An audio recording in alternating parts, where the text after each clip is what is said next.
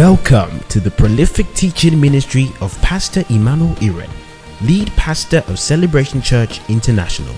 It is his vision to partner with you for your progress and joy in the faith.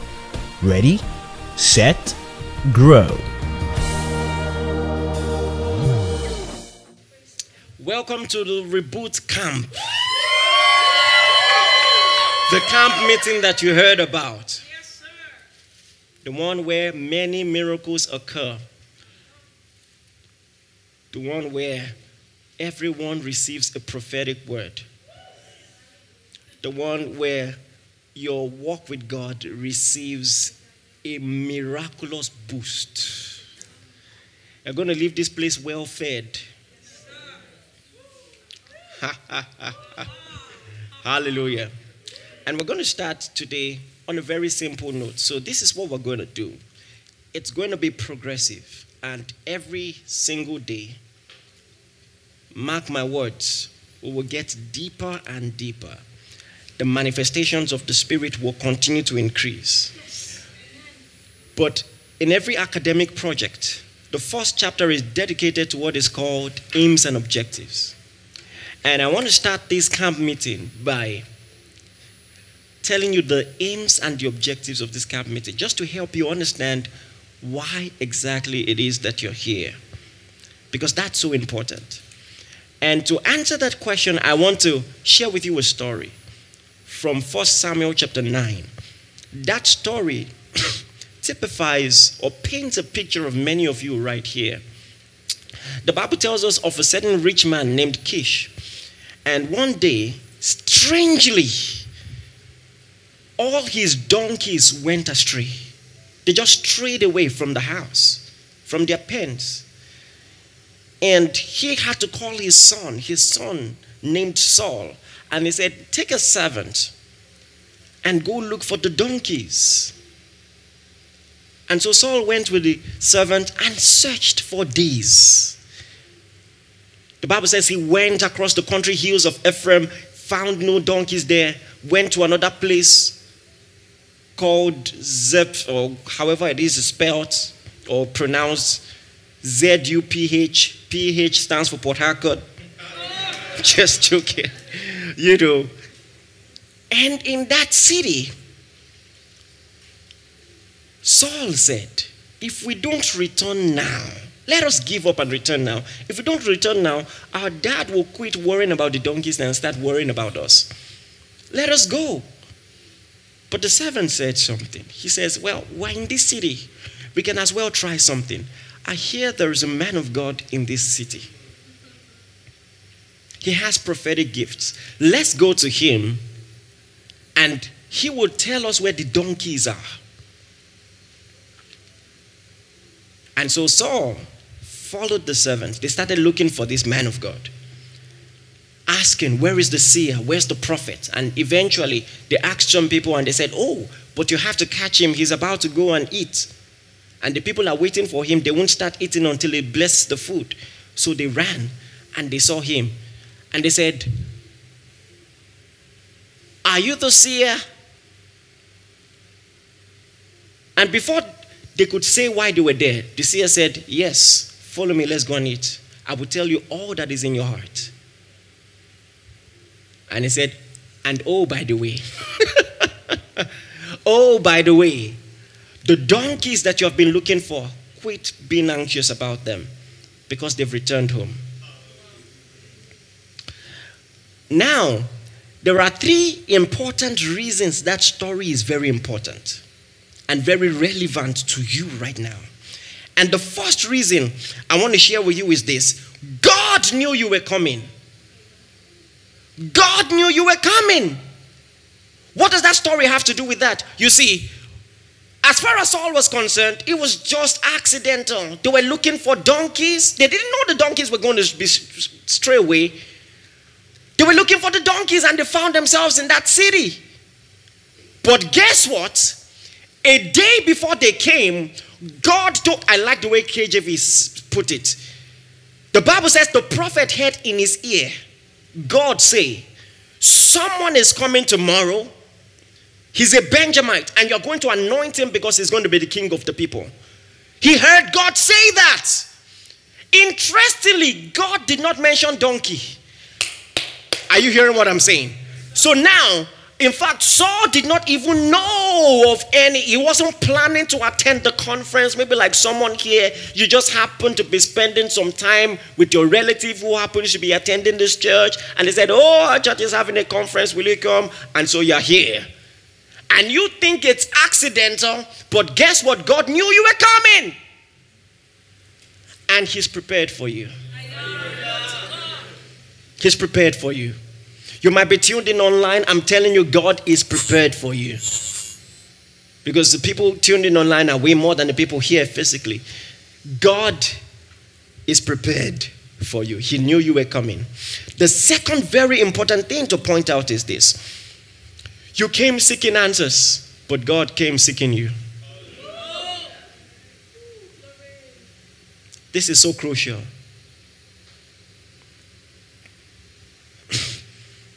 God, I want a healing in my body. God, I'm so frustrated right now. Help me. I've been searching for 3 days for donkeys. Whatever donkeys might represent in your life metaphorically. The only reason I came to look for the prophet is because I want donkeys. But God told the prophet, someone is coming tomorrow. So they were looking for the prophet, and the prophet was waiting for them. So no introduction was needed. When the prophet saw them, God spoke to him and said, that's the person I told you about. You're going to anoint him king. Hallelujah. And it so turned out, the prophet told them, come and join me. Let's have lunch.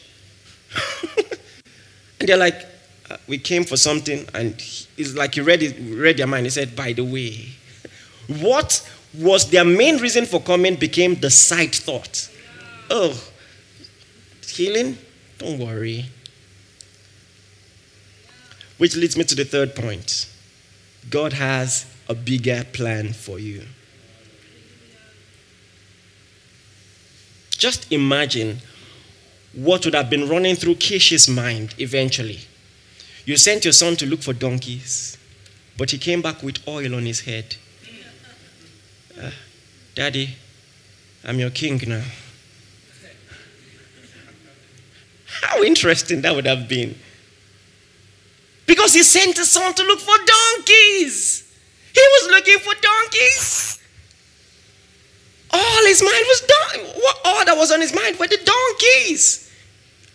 But God told the prophet, you will anoint him king over my people Israel. He will deliver them from the Philistines. Are you with me today? Yes, sir. Listen, whatever it is you think is a priority today, I'm telling you there's something bigger here in play. God brought you here for something deeper. Destiny is calling you. And what God has in store for you, it's greater than whatever desire you have. Healing, financial favor. I'm telling you, destiny is calling you. Destiny is calling you. God wants to discuss with you something that is a way bigger picture. He wants to share with you like a friend his plans for the body of Christ. The plans he's going to discuss with you will make all your concerns very small. And guess what? It's not as if they went to the prophet and the prophet said, oh, forget about what you're seeking.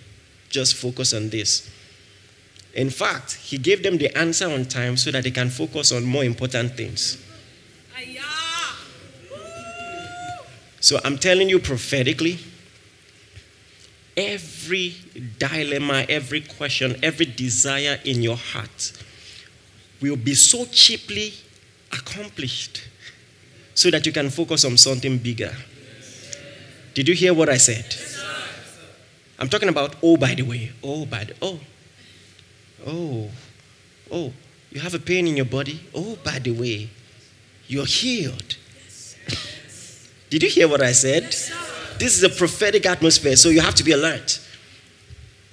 Oh, by the way, you're healed. Right now. Right now. Oh, by the way, favor is going to carry you next year. To places your legs cannot go. Hallelujah. Listen, it's a real thing in our kingdom. Imagine strangers were coming to look for the seer, and the Bible says God told him in his ear, someone is coming. Hallelujah. When it comes to favoring God's people, he talks to strangers. Check the Bible. He will talk. If it's his children at stake, he will talk. He will break protocol. He will talk to sinners. Hallelujah. That's about to happen. Yes, glory to God. So, I want you to open your heart and have a balanced expectation. Because God has, you see, years ago, God gave us an acronym. An acronym, to put our priorities right as far as expectations are concerned for Reboot Camp. We call it REACH. R for rejuvenate. So every Reboot Camp will be an opportunity for you to give your devotional life a boost. Your prayer life a boost. You can get your prayer life back on track. If you came late, I want you to try to come early tomorrow because we're going to spend time praying. And you're going to need that as part of the camp meeting. I for indoctrinate. You see, so you're going to receive a robust diet of God's word. Yeah. That's the epicenter of this camp meeting. Can I tell you something? If all your prayer requests are answered, you're going to have new prayer requests next month. It's the nature of life. But if the word of God is embedded in your spirit, can I tell you something? Many of the things you are requesting, many of the answers that you are seeking will answer to the word. Sit with the word. And sit with the word for the word's sake. Not because, some people, they know how to study the word when they need a healing. Study the word when they need favor. Seek the word for the word's sake. And then C is celebrate. Take this time as a special season just to bask in the revelation of the glory of God. Worship, praise Him, Forget about everything else. Focus on Him. Thank you, Jesus. Hallelujah. Yes. So R for rejuvenate, I for indoctrinate, C for celebrate, H for harvest. By the way, if you get, this generation, we don't like to share testimonies. I don't know why. So I went to a conference around this time last year, ministered there. A lot of miracles happened, a lot of people shared. But there was someone who didn't share, and I don't know why. I asked people to call their relatives, their sick relatives, put the phone on speaker, and I was praying. I just might do that this camp meeting. I'll flow with the Spirit. And this young man had, his mom had been treating high blood pressure for 2 full years on medication daily. And from that day till now,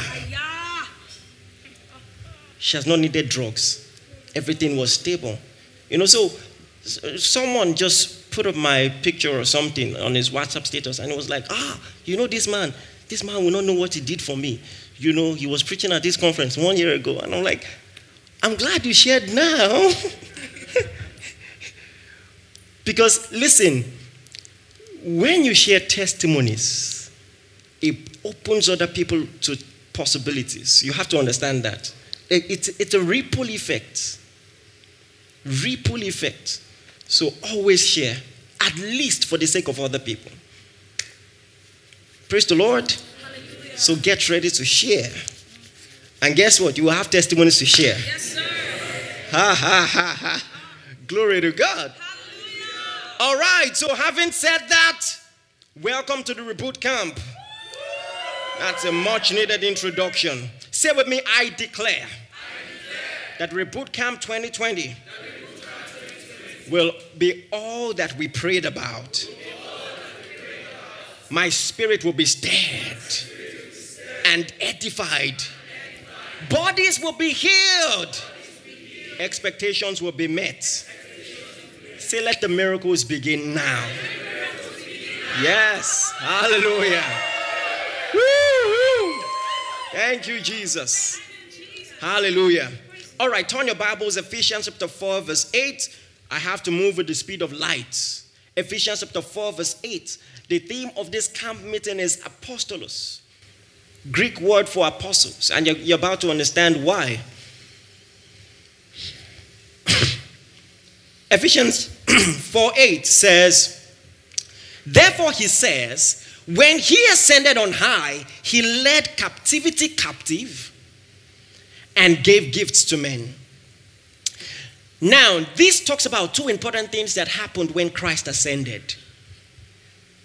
He talked about something bad that happened to the kingdom of darkness and something good that happened to the kingdom of light, to the church.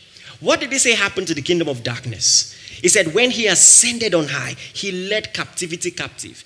I like this. Every time I read this, I just hear it in a local African adage. It sounds like something that maybe a deep Yoruba person will say.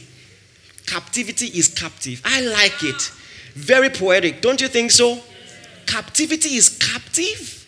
Meaning the very spirits and forces that all their lives sought to keep men bondage are now in bondage. Wow. Natural man will say karma, but it's not karma, it's salvation. Yes. Captivity is captive. Wow. Someone says, oh, but the devil is still moving around. Yes, he's on parole. But he's a prisoner to the name of Jesus. At the name, he will be tamed. Tamed. He cannot go beyond the confines of the name. Did you hear that? Captivity is captive. Glory to God. Listen, I'm speaking this over you.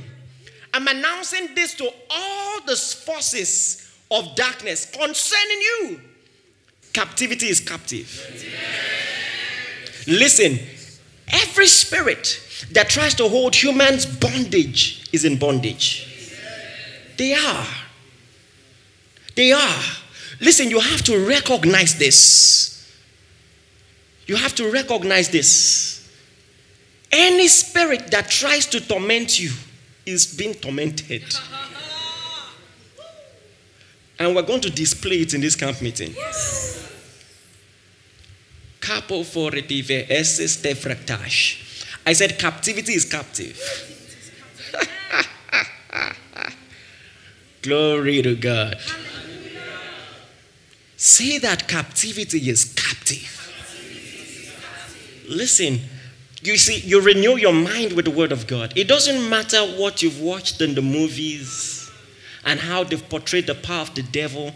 I don't like many of the Christian movies. I'm saying this respectfully. Because it's just drama. They're not biblical. So, the pastor is standing before a herbalist and they're exchanging fireborn. The herbalist will do his own. The pastor will fall. He will now charge. And then he will almost die, but he will win. No. The Bible says when Jesus entered the synagogue, demon spirits began to cry. The Bible talked about that guy who used to live in tombs, cutting himself. As Jesus crossed the ocean from far, he began to scream, have you come to torment us? Have you come to torment us before our time? That's what the Bible says. Forget Nollywood and read your Bible. captivity is captive. Thank you, Jesus. And not just that, he led captivity captive and he gave gifts to men. You see, there's an allusion, all right, you see, to how war was done in the olden days. When they go for war, they will have prisoners of war. He's saying Satan is a prisoner of war. Jesus won, Satan is a prisoner. He led captivity captive, and then just like a victorious king would throw a party, when he comes back. He says, God was lavish. He gave gifts to men to celebrate the victory of Christ. It's one of the ways he celebrated the victories of Christ. He gave gifts to men. And you're wondering, what gifts? What gifts? I hope it's a car. Is it money? What gifts? And then when you read carefully, he now says to some. So he's explaining the distribution. To some he gave apostles. To some he gave prophets. To some he gave evangelists. Oh, so the gifts are people. He gave gifts of men to men. Oh, interesting. This is the divine order of God. If you check it, everything God ever wanted to do for all humanity, he first did in one. It's the order of creation. When he wanted to create trees, he created a garden, planted a garden, and gave all those trees the capacity to reproduce after their kind. So that's why every tree has fruits, and in the fruits there are seeds. Do you understand? So God did not create 1 billion trees, even though the plan was 1 billion trees. He didn't create 1 billion human beings. He created one. And he called, that's not the teaching for today, but he called that single human being mankind. Adam is not a name. He was never named. Adam means mankind. So God saw mankind in one person. That's a picture of how the blessing of God works. When God wants to bless a community, he invests all the blessings in one person. Oh boy. Did I lose you? In one person. And then the person has the privilege. It's a privilege of distribution. Hallelujah. He says, to some he gave apostles and prophets. And so these are ministry gifts. Jesus called himself a gift. When he sat on that well and that woman came, he told her, he said, if you knew the gift of God and who it is that is talking to you, you would have asked him and he would have given you living water.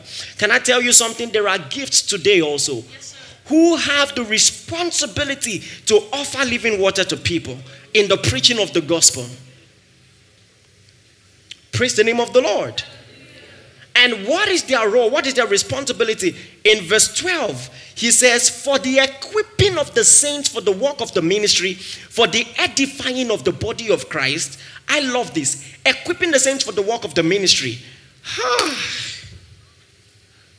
Edifying the body of Christ till we all come in the unity of the faith and of the knowledge of the Son of God, to a perfect man, to the measure of the stature of the fullness of Christ. Now, this is so important. If I were to summarize the duties of these ministry gifts, I would call it quality assurance. That's what it is. Because now he tells you, first and foremost, all the saints need to realize they have a call on their lives. They have a call to ministry. I don't mean God is asking you to start a church, but you have a ministry. In Christ, we all get to participate in the spread of the gospel. This is the destiny I'm telling you that God is luring you to. You came for donkeys, but he is telling you he has a call on your life.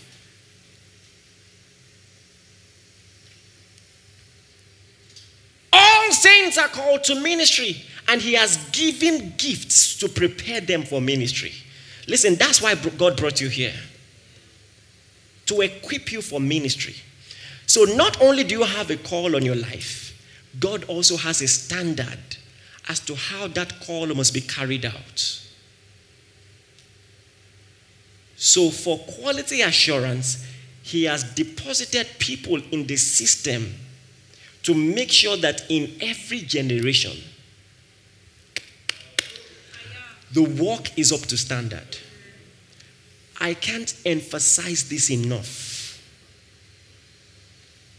That's the real duty. Listen, thank God for many things that you know maybe pastors for or apostles for and all the differentiations that are in your mind that separate the offices.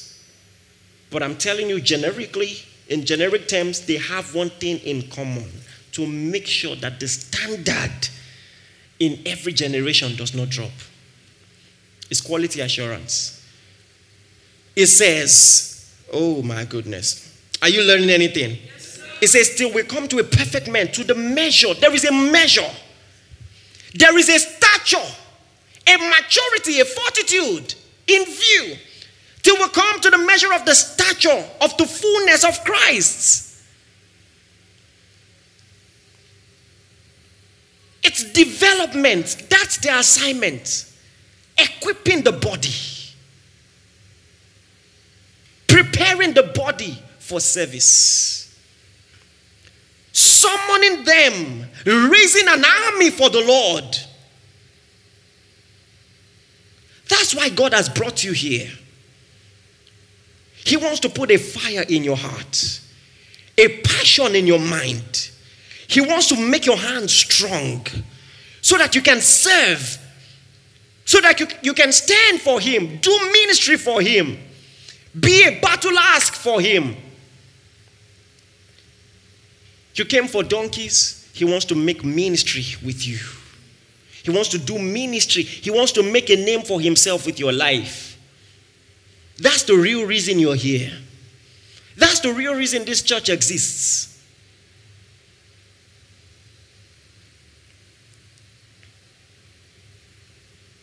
Praise the name of the Lord. So apostles are culture custodians. They have the responsibility to make sure that the standard does not drop. So we must all come in the unity of the faith.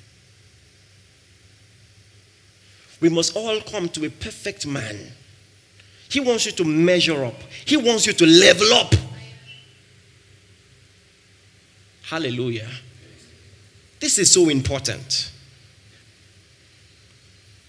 Let me tell you what God wants to do with this church. God wants to make us examples of the believer. A pattern in this generation. He wants us to measure up to the stature. There is a stature to attain, so that the people in our generation will be able to measure up and stand toe to toe to any representative of the body of Christ in history. Because you belong to a family. Paul says, for this cause I bow my knees to the God of our Lord Jesus Christ, of whom the whole family in heaven and earth is named. We belong to a family in heaven and earth. It's one family, visible and invisible. And so now, you must ask yourself, if you belong to the same family with all those heroes of faith you read about in Hebrews 11, what about you? Are you eating the same food? Do you have the same diet? Have you ever wondered from some families, two different, extremely different people from the same roof? And you're wondering, did you eat the same food? Did the same person train you? There is an exposure that you must open yourself to. That's what I'm saying. The standard must be preserved.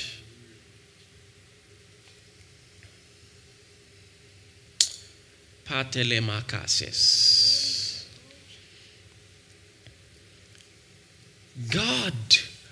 wants to start a new move in our generation. And you're a part of it. And he wants to equip you. That's why he brought you here. With stamina,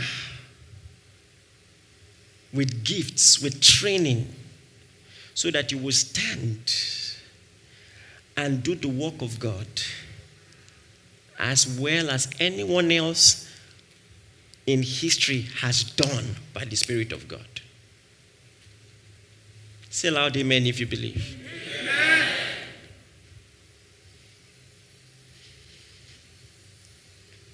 I mean, think about it. Paul's number one duty was quality assurance. He always went from place to place to check the message, to make sure it is intact. And so you will hear him say things like, maybe to the church at Thessalonica, I can't wait to come to you so that I will perfect what is lacking in your faith. Because it's quality assurance. He just comes, observes the system, sees what is lacking, and balances it up. So to the church, of Corinth, he commended them. Oh, you are full of utterance and knowledge. I commend you. I'm glad for you. I thank God for you. But he says, as you are bound in utterance, in faith, in knowledge, see that you are bound in generosity also. Do you understand? So make sure that you are growing. That's the work of an apostle. Balance. Quality assurance. See that you are bound in this grace also.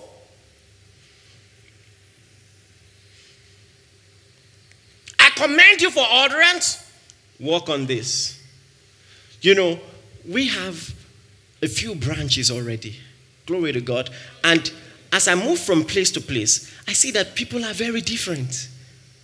I don't even know if I should talk about it. Very different.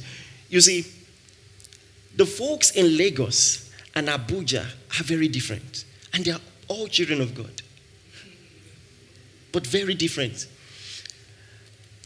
The folks in Lagos, the culture in Lagos has changed them and they don't even know it. They're now very hard. And they don't know. It affected me too. My first week in Abuja, I was driving, and I was honking, and someone stopped and wound down, looked at me, why are you honking like that? I said, sorry, where I'm from, this is normal now. You even sing with it. When you're playing music, sorry. And one of the first things I noticed is the people in Abuja were calmer, so nice, so warm, more open, more trusting. Lagos, everybody is suspect. You know what I'm saying? People who grew up in Abuja find it hard to adjust in Lagos. And these are things that, you must renew your mind. Renew your mind. So, Lagosians have built their lifestyle around the culture of Lagos without knowing. So, Lagosians are more likely to use their resources to compensate for the fact that in relationships, I cannot always be there. Traffic. What do you mean you want to see me? Before I come and see you, my friend has traveled to London and come back. So we just, how are you? How was your day? Okay, I sent you 5K. That's Lagos relationships. But for the single fact that traffic is not really a factor in Abuja, let me say this. I built so many close relationships in a short time, in 2 years. It was unbelievable. In very deep and personal relationships. Maybe it's just the traffic. Maybe it's also the culture in that place. And so, as an apostle, I'm saying, I can tell Lagosians, work on your warmth. Don't let, the smile in Abuja is different. I'm being honest. The smile in Abuja is different. But Abuja has a problem. And he said that, I'm just using the example of Paul, saying, Corinth, utterance, you got it. Do better in generosity. Abuja is Corinth. If you know, you know. So, I'm just playing. I'm sorry. I'm your pastor, so I can talk. It was another culture shock. As I commended all these other things, it was surprising. I wasn't used to it, that people come for counseling sometimes 2 hours. And it didn't occur to you, I'm not hungry, and I'm not materialistic, but it was just different. It was just different. So you could say, and mind you, they are very generous when it comes to giving to church. But when it comes to giving to people, they need to work on that. Let me put it that way. Or let me say, Lagos does better with that. But that's actually part of the problems of Lagos. It's kind of frustrating when you are giving a lot, but the warmth, the personal, do you understand what I'm saying? So I said all of that to say this. You spot yourself. There is a supernatural assessment, an X-ray. You don't have to wait for people to do it for you. Some of you now, you know you don't have a prayer life. You don't have a prayer life. So work on that. You know what I'm saying? Some churches in the body of Christ, they're so prayerful. They have little revelation. Some people have plenty revelation, and they're even mocking the people who are prayerful and have no revelation. Meanwhile, you have a lot to learn from them in terms of prayer. Do you understand what I'm saying? And God wants to make sure, He says that we stand a perfect man, measuring up to the fullness of the stature of Christ. He wants us to go for fullness. In prayer, in evangelism, in charismatic ministry. Our approaches may change. Paul never used handheld mic, but the message must never change. The power must never change. It must not change. There are some things that are non-negotiable. You must know them. Another thing that must never change, salvation. How it is presented, how it is taught. There is a message. Turn your Bibles, Jude, verse 3. I have to move quickly now. Jude, verse 3. Say, thank you, Jesus. Thank you, Jesus. Jude, verse 3 says, Beloved, when I gave all diligence to write unto you of common salvation, it was needful for me to write unto you, to exhort you, that you should earnestly contend. Can you say earnestly contend? Earnestly contend for the faith that was once delivered to the saints. This is the work of an apostle here. He's observing the message. He's monitoring the message, and he's discovering loopholes. Oh. Someone is watching this thing down. That's quality assurance, you see. Earnestly contend for the faith that was once delivered to the saints. When he says the faith, he's not talking about charismatic faith. He's talking about saving faith. When you talk about the Christian faith, the message of salvation, it must not change. It says, I wrote diligently to instruct you, earnestly contend. Fight for it. That message must not change. He said, I'm discovering that people have tampered with this message. Sometimes I cry. Just seeing some gospel presentations, I thank God for the honesty and the sincerity. And this is the problem. When you want to correct things, people think you are insensitive because they are sincere. But we must also think about the people who are being led astray. Can I tell you something? A friend of mine went to preach somewhere, and he preached the message of the gospel. And when he was done, an 85-year-old woman drew him aside and said, explain what you said again. And when he explained, he started crying.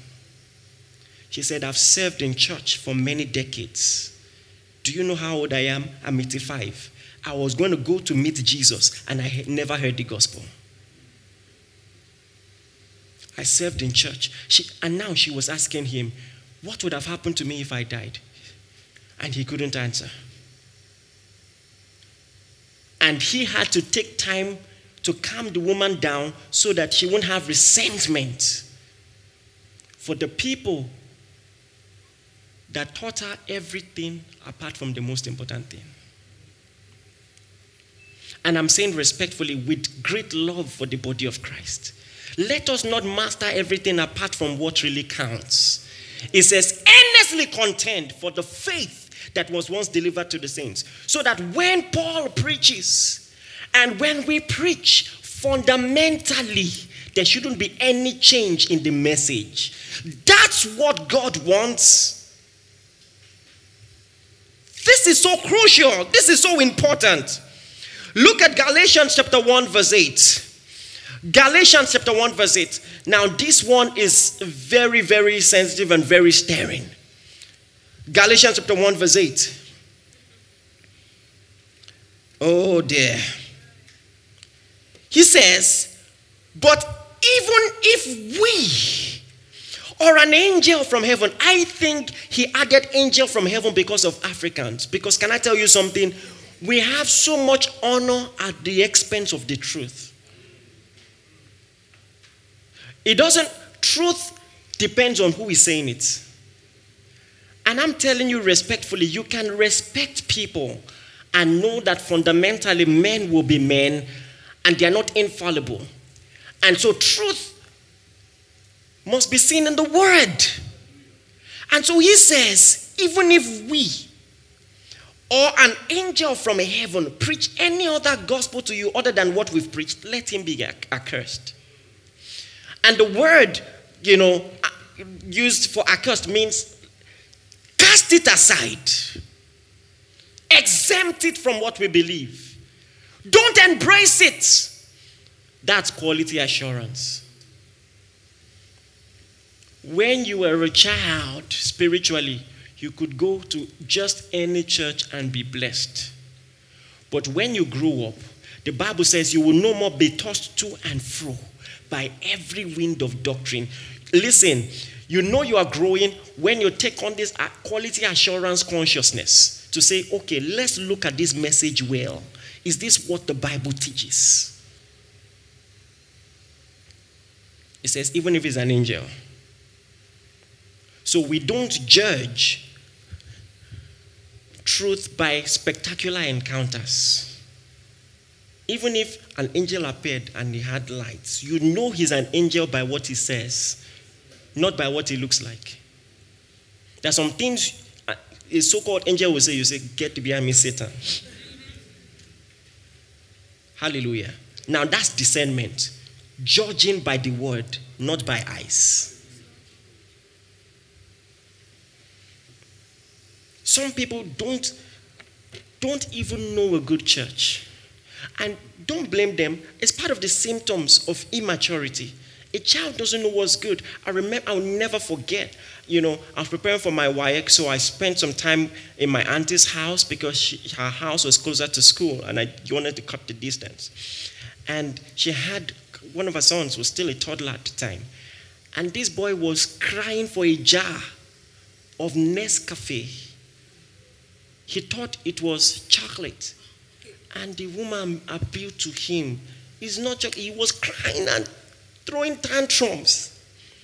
And so she caved in, and just took a spoon, chucked it in his mouth, and then, I started crying again. And she was like, I told you.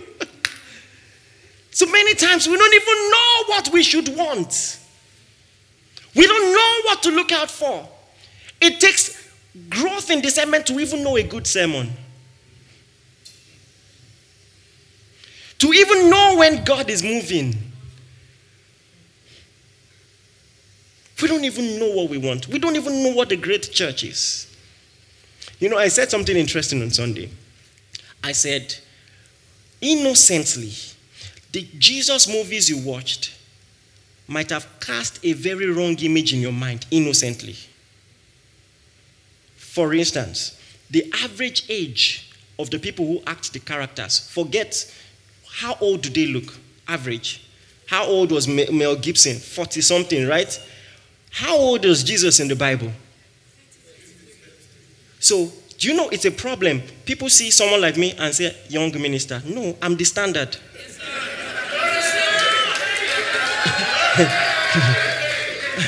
Jesus was my age mate when he was doing ministry. So anyone who is older than me is old minister.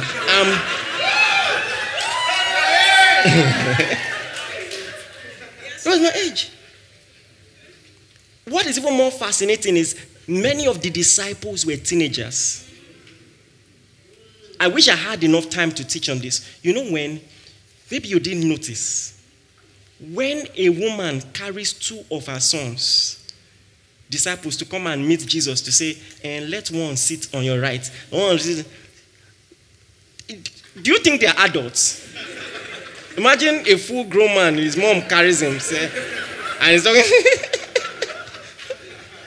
Yes, teenage symptoms. He has not collected freedom. They were teenagers. Don't ever let anyone tell you you're too young. Can I tell you something? And so think about it, and you better prepare your mind, because you might have an image of what you will see when you see Jesus, and in your mind he will look like 40s, big, and it just might look like me. Same stature, and guess what? You will kneel, you will roll, you will cry, because we've learned in the spirit not to discern anyone after the flesh. So there were people following Jesus who were older than him, younger than him. It didn't really matter what they were looking out for. You have the words of life. Where do we go? That's what counts. Some judge church by social status. The message is more important. He said, even if it's an angel, if he teaches any other thing, throw it away. Say loud amen if you believe. 2 Corinthians 5:17, popular text.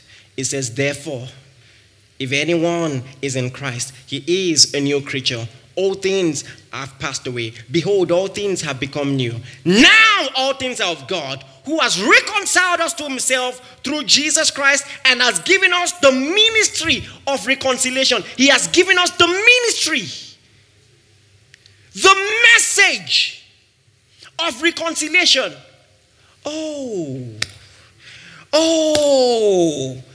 That is, God was in Christ, reconciling the world unto himself, not imputing their trespasses unto them, and had committed unto us the word, the message of reconciliation. Can I tell you something? We are not supposed to freestyle as preachers. We have been told what to preach. He has given us a message. It is a message of reconciliation, not a message of damnation. Listen, there is a warning in the gospel, but the warning is not the gospel. When you carry a megaphone and you are crying, if you have done this, hellfire. If you have done that, hellfire. You are correct, but it's not complete. The message is not that there is sin in the world and all the repercussions thereof. The message is what God has done about it. Yes, sir. The message is reconciliation. He has given you a message of reconciliation. Not a message of damnation, but reconciliation. To wit, that God was in Christ, reconciling the world unto himself, not imputing their trespasses. That's the message. That if you believe in Jesus, your trespasses are not imputed. That's the gospel. Some people don't understand the message. They think the message is a second chance. They may not know it, but that's how they present it. Listen, there is normal reconciliation, maybe amongst your friends. You have friends, you offend the friend, and you say, hey, bro, how far? And he looks away, he's angry, visibly angry. And you now appeal to him, okay, I'm sorry now, I won't do it again, And the person now says, don't do it again, I don't like it. That's another chance. We even sing it. You're the God of a second chance. Hey, let's be honest. If God is God of a second chance, we're in trouble. Yes, sir. How many chances have you needed? If God is a God of 100 chances, you are still in trouble. If God is a God of 1,000 chances, you are still in trouble. Be honest. The message is not another chance. The message is reconciliation in Christ. You have to understand the difference. Oh my goodness. It is not that God was angry, we apologized, we said sorry, and he said, don't do it next time. That's not the gospel. Yes, sir. Many people present the gospel like that. Not intentionally, but you see, when you're preaching and you say, oh, no matter what you do, in the secret, he's watching you. When you are doing this, he's watching you, and he is. In this camp meeting, we're going to talk about sanctification. God is big on that. But hear what I'm saying. When you present the gospel that way, and then the keyboard begins to play, and then you feel sad and sorry for all the wrongs that you've done, and then you come forward, and they say after me, Lord Jesus, I'm sorry for all the things I've done. Knowingly or unknowingly, sin of commission, permission, commission, I make a U-turn. I promise you, I will not do it again. And you now say, I have given my life to Christ. I'm saying this respectfully. Can I tell you something? There are a lot of good churches. No one just explained these things to them well. So I'm not throwing aside all the good things they've done. I'm just saying do better. The message is reconciliation. There's a difference. Let me show it to you. So what is Bible reconciliation if it is not just saying sorry? Are you ready for this? Yes, sir. Look at Romans chapter 5, verse 10.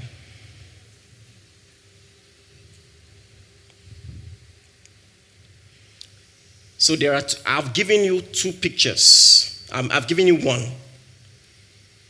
I offend someone. He's angry. I say, I'm sorry. Forgive me now. Sorry. And the person says, don't do that again. Oh, now we are reconciled.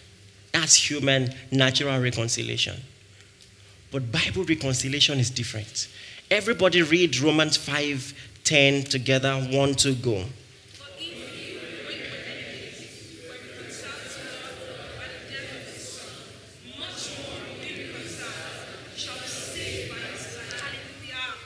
It says, for when we were enemies, we were reconciled to God by the death of his son. So, there is a type of reconciliation in people's mind where you just say sorry. But the Bible kind is this. Someone is a sinner. This is the penalty that he deserves. And then I find a substitute. Are you getting what I'm saying? I find a substitute who takes his place, dies his death. Can I tell you something? As long as that penalty has already been paid, you can no longer hold him accountable. That's biblical reconciliation. It is deeper than another chance. It's that, listen, all the chances at judgment have already been catered for. The wages of sin is death. Someone died my death. I no longer get to die. That's it. You know, we even quote that verse, but we quote only the first part. For the wages of sin is death. No, the Bible didn't stop there. It didn't just say the wages of sin is death. It says Romans chapter 6, verse 23. You should check that. Romans 6:23. Put it up quickly. Romans 6:23. Can you open your Bibles? All right. Put it up. It says, for the wages of sin is death, but there is a capital interjection here. A disruptive word there. It is true that the wages of sin is death. This is what you deserve based on what you've done. Your wages. This is what you've done. But the gift of God is eternal life through Jesus Christ our Lord. So if it is by what you've done, death is what you deserve. But you got a free gift instead. So listen, you can be in church for donkey years and not know that eternal life is a gift. You think you have to earn it by your efforts and by your faithfulness. But the Bible says it's a gift. Am I saying there is no faithfulness in salvation? No. Let me put it this way. Coughing is a symptom of COVID, but not all coughing is COVID.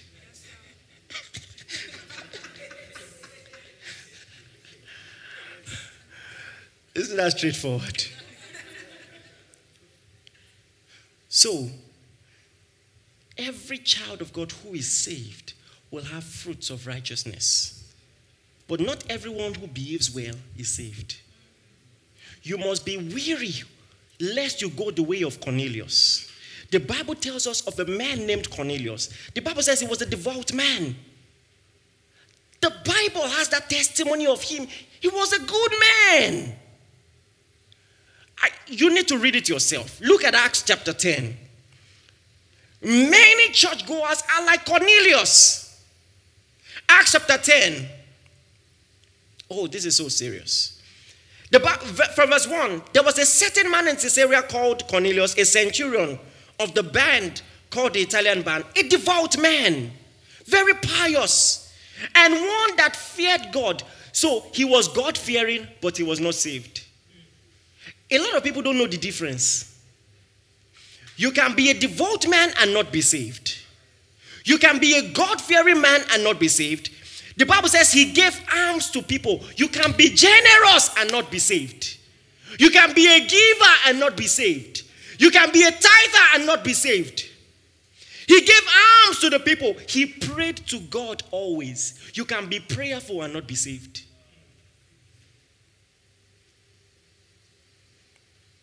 Are you listening to this? Cornelius is the type of person you will see on the road and say, this one is going to heaven. Devout man, God-fearing, prayerful, generous, husband material.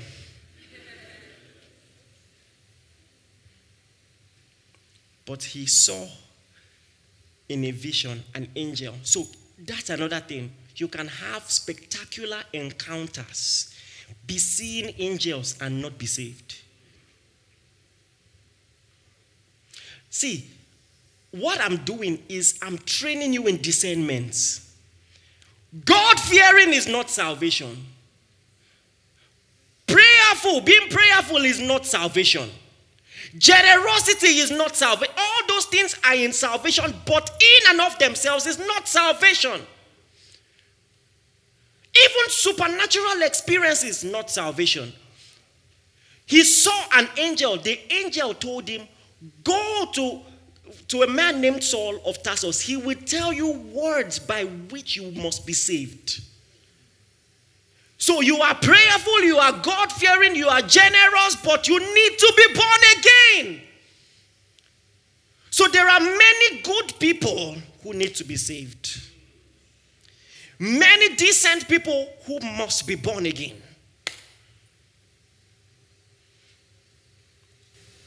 Because the message of salvation is totally different. Paul says, one of the scariest chapters in the entire Bible, Romans chapter 10, verse 1. It says, brethren, my heart desire to God for Israel is that they might be saved. It says, for I bear them record that they have a zeal for God. So you can be zealous for God and not be saved. Just look at the contradiction from a human standpoint, verse 1 and verse 2. How can you be praying for someone's salvation and yet acknowledge in verse 2 that they have a zeal for God? You can be very active in church and not be saved.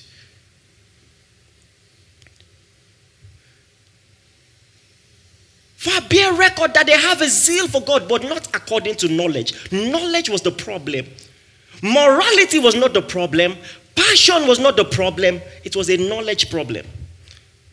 It says, for they being ignorant of God's righteousness and going about to establish their own. Listen, so there is God's righteousness and there is a type of morality that God says is your own. Aye. It does not count with him. People don't understand this. Listen, you think you're moral? Go and read about the Buddhists. You have an iPhone, you're on social media, and you think you're moral. Those guys, they embrace poverty. They sell all their belongings. They go to become monks. They spend hours meditating. They want to exempt themselves from everything carnal and earthly. And they are meditating to enter nirvana. You can't beat that. If it is by works, those guys would be saved, but they are not. Are you getting this now? Haven't you met non-Christians that are more moral than you? By a natural standpoint. Are you getting what I'm saying? At least upright. And they must be born again. And it tells us what salvation is. It says that if you shall believe in your heart the Lord Jesus and confess with your mouth that God raised him from the dead, you shall be saved. For with the heart man believes unto righteousness, with the mouth confession is made unto salvation. Are you getting what I'm saying? So the people who are working hard, zealous for God, are not saved. Then this Samaritan woman who had married 5 times and still had a boyfriend sees Jesus, believes he's the Messiah, and is running. Her life is changed. And even though from that day, her life is going to change morally too, but she was saved first. That's what we are saying. And so Jude says, contend for the faith that was once delivered to the saints. It must not change. Because we can have a church full of activity. You have to understand how deep and dangerous religion is. Do you know the people who killed Jesus did not commit murder? They followed due process. They followed due process. The law, you see, their religion was carved in such a way that they could hold Jesus accountable, nail him to the cross. Religion. They thought they were doing God's service. Religion is very dangerous. Go check the books of records. Jesus is registered criminal according to their judgments. It's a dangerous thing. And that's why you must always revert back to the original document. Thank God for men like Martin Luther, who had the audacity to say, salvation by grace alone, through faith alone. Listen, the gospel will never thrive in the hands of indifferent people who just say, oh, you do you, your truth, my truth. The Bible says the message of reconciliation. There is a message. There is a message. There is a message.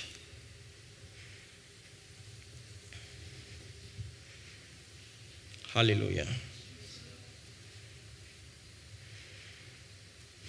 As I try to bring this to a close, look at Ephesians chapter 2, verse 8. You see, religion is so dangerous. You can have mental models that... Have you seen very brilliant people, medical doctors, but when you hear their religious beliefs, you are very confused. That how can an intelligent person wind up with this kind of ideologies? So, let's assume we're all learning from the Word of God for the first time. Are you in Ephesians chapter 2, verse 8? Yes, sir. Please read together, 1, 2, go. Hold on. For by grace are you saved. That changes everything. You can grow up in church and still not understand this. Do you know what it means to have something by grace? to have something by grace. Do you know what it means? For by grace are you saved. By grace. So all your imaginations of what making heaven will be like, even from the term making heaven, like you did something, and then you just get there and you're excited. And we have some phrases that are popular. Heaven at last. And you're catching your breath. And Jesus is like, hey, daughter, I'm happy to see you. Say, wait. Can't someone catch me? Bring me water first. You two, you know I tried. Do you know? Bring your records now. Check tithing. Check church attendance. Check. That's the mindset we carry. We want to tick all the boxes and the Bible says, for by grace are you saved. And it says, through faith, that not of yourself. Please. You understand English, Abi? Yes, sir. That not of yourself. What does it mean? So, I don't know how repetitive he had to be for you to get it. By grace are you saved. Through faith. That one also is very powerful. You mean all I have to do to live forever is to believe? Okay, you still don't get that. It says, that not of yourselves. It is not of myself. When Jesus tells Nicodemus, except a man be born again, he shall not enter the kingdom of... What? Do you know how frustrating that is? Except a man be born. Maybe you are too used to it. That's why you don't get the point. Except, that's why Nicodemus, his head was spinning. Born. How can a man be born when... Just say you no one give us. You know? This is not the first time Jesus will paint the picture of impossibility from a human standpoint when it comes to salvation. There was one time he said, it is easier for a camel to enter the hole of a needle than for a rich man to be saved. The disciples said, how far? Who then can be saved? And then he said, with men it is impossible, but not with God. That's the concept of salvation. It is a natural impossibility. It has to be a miracle for it to be salvation. That not of yourselves. It is the gift of God. It is the gift of God. It says, then look at the next verse again. Not of works. You don't work to get it. You don't do anything to earn it. You can't earn it. You don't deserve it. It was given to you because you believed. It is the gift of God. Not of, it says, lest any man should boast. Meaning, none of us can boast. Your pastor cannot boast. You cannot boast. They dashed us. Yes. We believed, he gave it to us. It says, God was in Christ, reconciling the world unto himself, not imputing their trespasses. That's gospel. Not imputing their trespasses unto them. So, how then do we live a holy life? And how do we bear fruits of righteousness? It tells us in verse 10, Ephesians 2:10. It says, we are his workmanship, created in Christ Jesus to do good works. So, when you think about salvation, don't think works, think workmanship. Don't think requirements, think results. Because of what he wrought in us, we can live out a life consistent with his will. So we are not doing it to be saved. We are doing it because we are saved. Yes, sir. See, let me tell you this. The Bible clearly tells us that not all works will be rewarded. If you produce morality with your efforts, and the Bible tells us that's possible. It says they've been ignorant of God's righteousness and going about to establish their own. So There are a lot of moral people. But not all morality, all right, gets God's attention. The only one that is accepted is the one that is a product of the Spirit. In Ezekiel chapter 36, verse 26, it says, I will put my Spirit in you. I will cause you to walk according to my statutes. You will keep my judgments and do them. It says, a new heart will I give to you. A new spirit will I put within you. And I will take away the stony heart out of your flesh and give you a heart of flesh. Jeremiah 31, 33 says the same thing. So now, this is what he says. I will. I'll put my spirit within you and cause you to walk in my statutes. You will keep my judgments and do them. So it is the walk that is the product of the Spirit that is accepted. The Bible says, on that day, everyone's walk will be tested. Many will suffer loss. What might be big in your eye will depreciate. When it is taken through the fire of the Word of God, many will suffer loss. Hallelujah. Contend for the faith that was once delivered unto the saints. If you're going to preach the gospel, preach it right. Because the gospel is this. Someone died my death. I never get to die again. Hallelujah. There are two powerful stories that depict this. The Bible tells us that when Jesus stood before Pilate, his wife had already seen a vision that told her that Jesus was innocent, and she warned her husband, have nothing to do with it. So the guy even washed his hands physically just to show that, he's free from this. And he was determined to let Jesus go.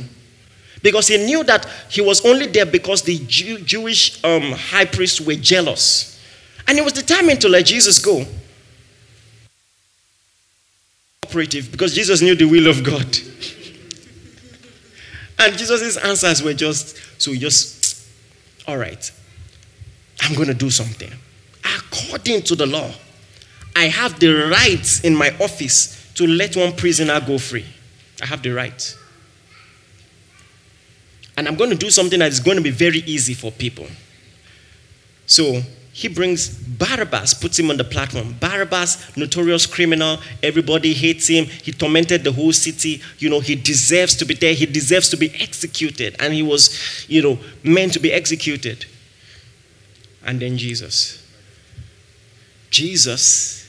Now this is too far. Yeah, you accuse him of blasphemy and all those things, but why put him side by side Barabbas? Oh, Pilate, we see what you're doing. We get the point. You shall want to release him. Okay, it's not that serious.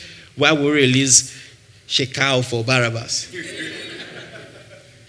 Wano Buhari, what's going on? I'm just saying. But surprisingly, the people say, release Barabbas. Crucify Jesus. And Pilate is like, what did you say? This is not how I planned it. Release who? And just imagine Barabbas. In there, you're like, anytime from now, they will call me, execute me. I know I've done bad things. No problem. And sing one silly song like, Mama no de oh, Papa no de, all those kind of songs. And singing all those, And so when they call him, he thinks, oh, his time is here. They want to kill me. And they put him in the stand. This is one guy called Jesus. What am I doing here? And then all of a sudden, people are screaming, release Barabbas. It's like, wow, I'm famous. Wow. They like me. They're like, release Barabbas. Is it a joke? And then eventually, Pilate has no choice. He tells them, release Barabbas. They're releasing his chains. He's like, that's it. I'm free. He's going home. That's it. I'm free. They took that guy in my place. I deserve to die, but I'm going home. Just imagine what he would tell the people at home. His wife didn't expect to see him ever again. You are home. What are you doing here? Long story. There was a guy named Jesus. He died in my place. Now, that's the gospel. And just in case you think, oh, I'm just making this metaphorical alignment, look at how Jesus preached it himself. In John chapter 3, verse 14, it says, as Moses lifted up the brazen serpent in the wilderness, so shall the Son of Man be lifted. It says, and whosoever believes in him will not perish. So what's the story there? The Bible tells us that the children of Israel had sinned against God. So fiery serpents came and were biting them. Many of them died. And Moses prayed to God. God, what do we do? And he says, put up a brazen serpent. Oh, glory to God. Put it on a pole. And all the people who want to be healed, they don't need to do anything. They don't need to put bandage. They don't have to stop the blood. They don't have to try to do anything. If you want to be healed, look at that brazen serpent. It says, look and live.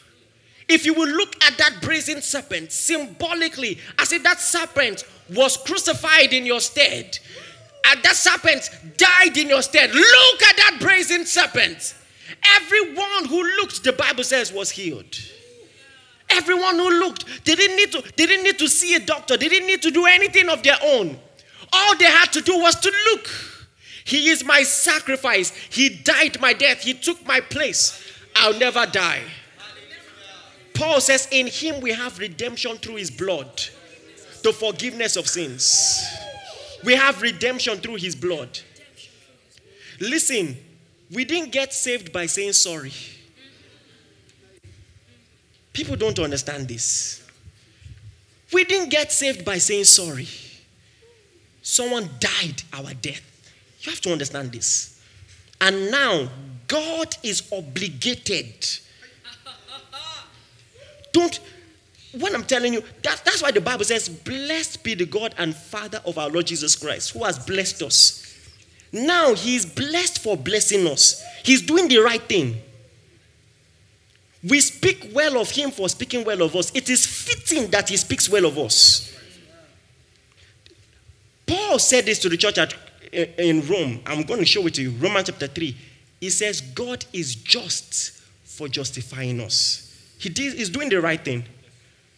If he justifies the sinner, he's doing the right thing. Because someone died his death. Yes.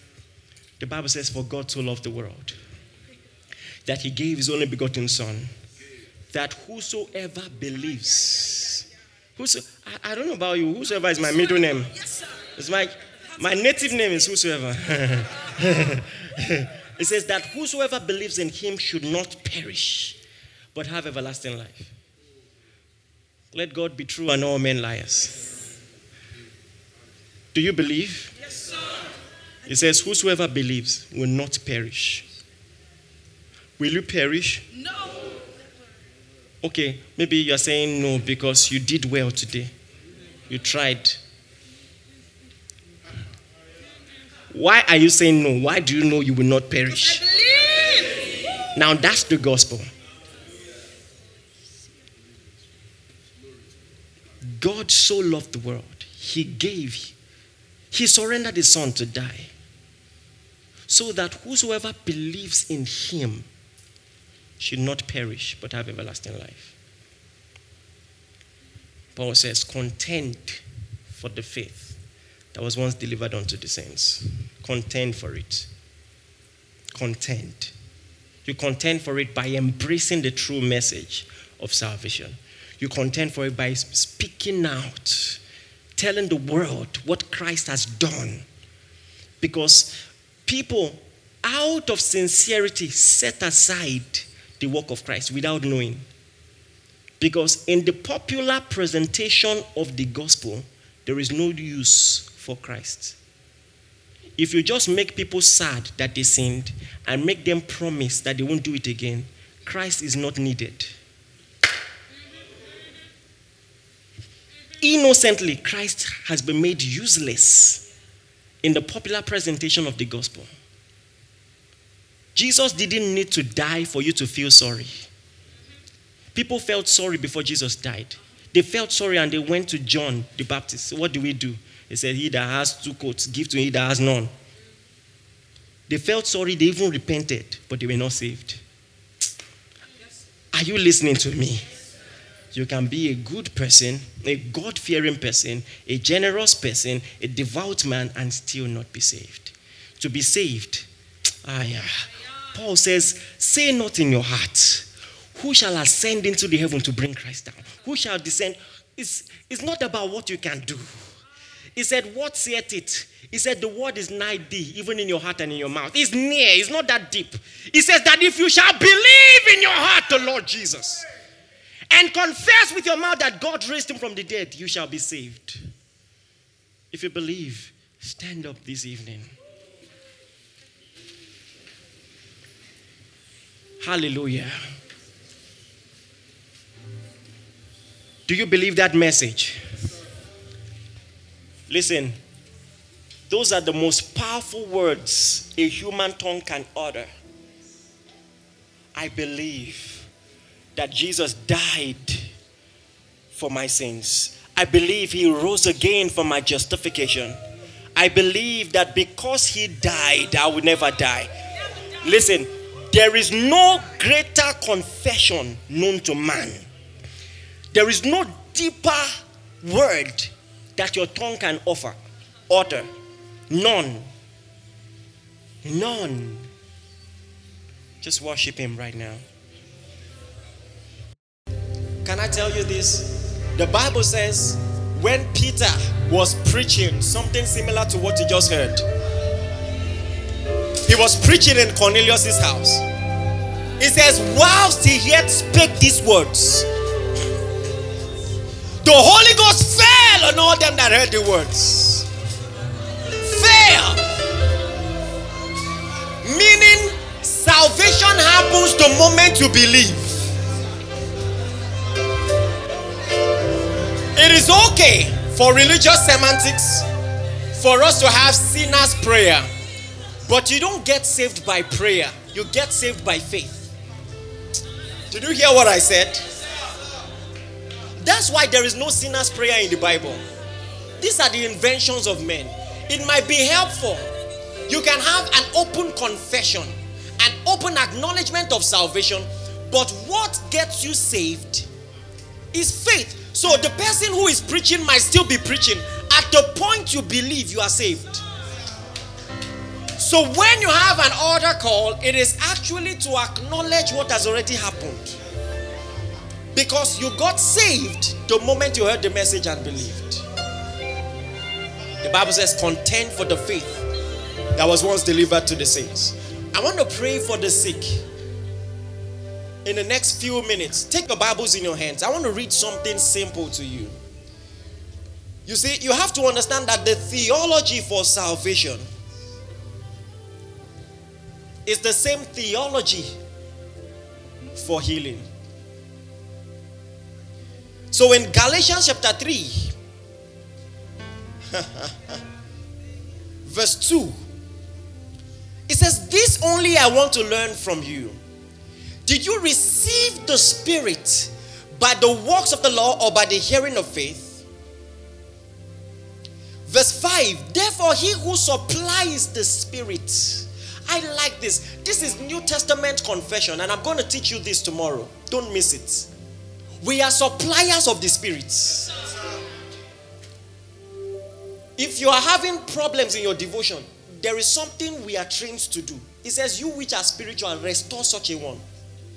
We can supply you with a share ram. Don't you understand? And it says, he who supplies the Spirit to you and works miracles among you, does he it by the works of the law or by the hearing of faith? So you get people saved by the hearing of faith. You also work miracles by the hearing of faith. So if you are sick, as I pray and you believe, you will be healed. Thank you, Jesus. He said the hearing of faith, meaning you just hear and you believe. So all you have to do as I pray is to believe. Every reproductory issue is corrected now. From the crown of your head to the sole of your feet, there is nothing wrong in your body.